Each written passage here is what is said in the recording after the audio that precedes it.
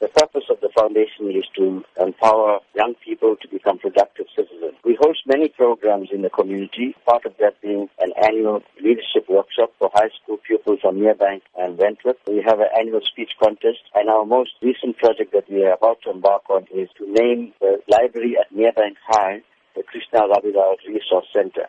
We also have a full-time staff member and an office. So in order to sustain our programs and the office, we're having this fundraising dinner and dance this Friday at the Enchanted Gardens at 6:30 p.m. What can be expected at the event? We're very excited about this fundraising project because the guest speaker that we have is Deputy Finance Minister, Nkubisi Jonas. He is a man of integrity. He has shown that he is not corrupt. He's shown that he cannot be bought.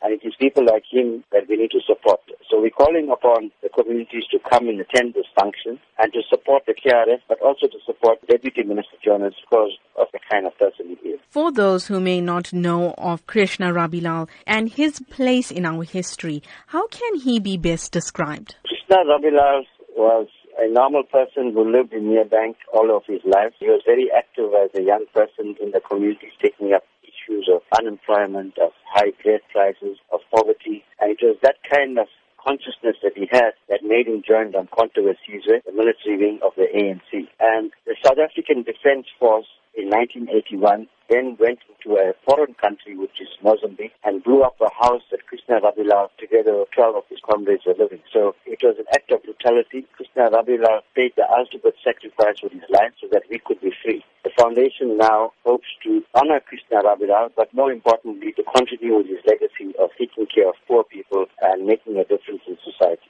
Going forward, what are the foundation's plans? We want to have regular monthly meetings with young people from the community of South Durban. We want to start off sports and cultural activities for them so that they become active and join an organization like the KRF. Krishna Rabilal, he attended Merebank High School. He was an excellent pupil. He had an A for maths, a higher grade, but because he failed Afrikaans, he couldn't get entrance into university. So we want to, through this library and the resource center, pass on the legacy of Krishna Rabilal. Future generations of young people must know who he was.